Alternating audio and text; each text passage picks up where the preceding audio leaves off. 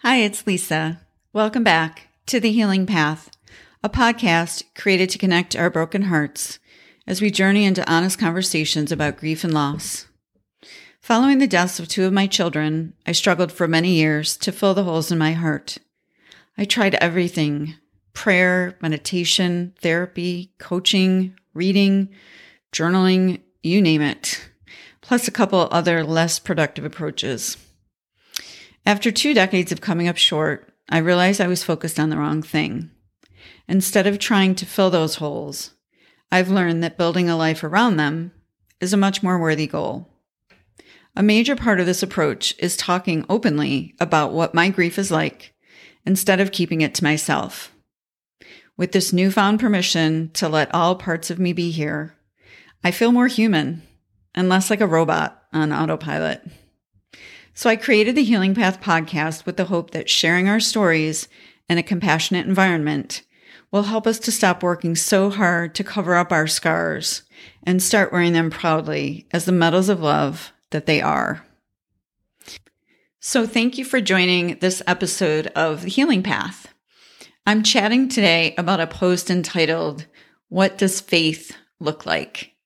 And this is a great post for me because it was actually my inaugural post on the blog back in January of 2021. And as we're getting closer to the end of the new year, I've been kind of going back and looking at some of the things that I wrote. This is super special for me also just because it was the first time I kind of took that leap and started putting some of my reality out there. So going back to January 9th, 2021. What does faith look like? It's the expression on my son's face when I tuck him into bed and tell him I'll be back in a few minutes, and he believes me. When I return, his eyes are closed, but faith is still there, solid, unchanged, unmoved. I turn 51 tomorrow. The images from Wednesday's Capitol riots are relentless and gut-wrenching.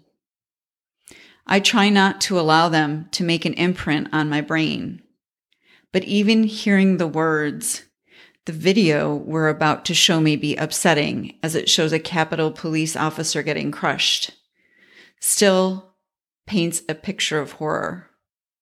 I turn it off quickly, but the images still come. The disturbing and unconscionable images that came to mind could have plagued me as I went into the room I'm sharing with my son Zach this weekend to go to sleep. Instead, my eyes were met by the most peaceful and divine expression on Zach's face. We're visiting friends in Florida, and after saying bedtime prayers, Zach asked me to stay behind when the others left the room. Zach said, "Mom, stay?" Zach's 85 pounds, 21 years old, and G-tube dependent, among other things. My response? "I'll come back in 5 minutes, okay?"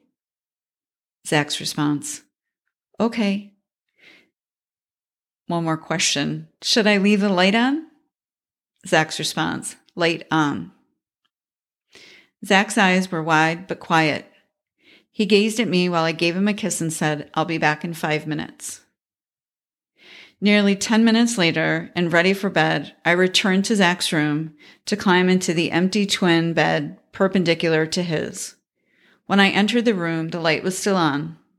Zach was asleep, and the only thing that had changed was his eyes were now closed. Zach's expression was exactly the same as when I kissed him goodnight. It was pure, confident, and unwavering. That's what faith looks like, I thought to myself. And that is the feeling I took to my slumber instead of the horrible views that I'd escaped from a few moments earlier. I don't know what my next year of life will hold, and although fear could easily dominate my mind, I choose faith. I am full of faith that love will prevail. I am grateful to be on this journey and will contribute all I can to be part of making my belief true. Gratitude plus faith is a recipe for hope. The belief that the future will be better than the present or the past. When I forget what faith feels like, I now know what it looks like. I need only glance back in my mind's eye to Zach's fully trusting facial expression to feel the security of a faithful heart.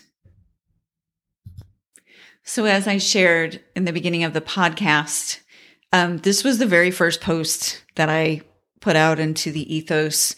And boy, looking back, I really let a lot out in that first post. So I know that took a lot of courage. And I think it's interesting that the thing I chose to write about for my very first post was actually the faith that it'll be okay. So that's what I'm putting out into your ethos, hopefully today. And just the belief that our future can always be better than our present or our past. And if you forget what faith feels like, look into anyone's eyes that brings a smile to your face. Maybe your pet or your partner or a colleague or a child. Even a stranger can have a kind expression. Look around for what faith looks like to you, so you know it and you recognize it and you find it when you need it most.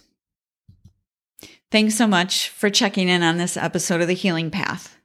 As always, I look forward to your feedback at lisamcfarland.com.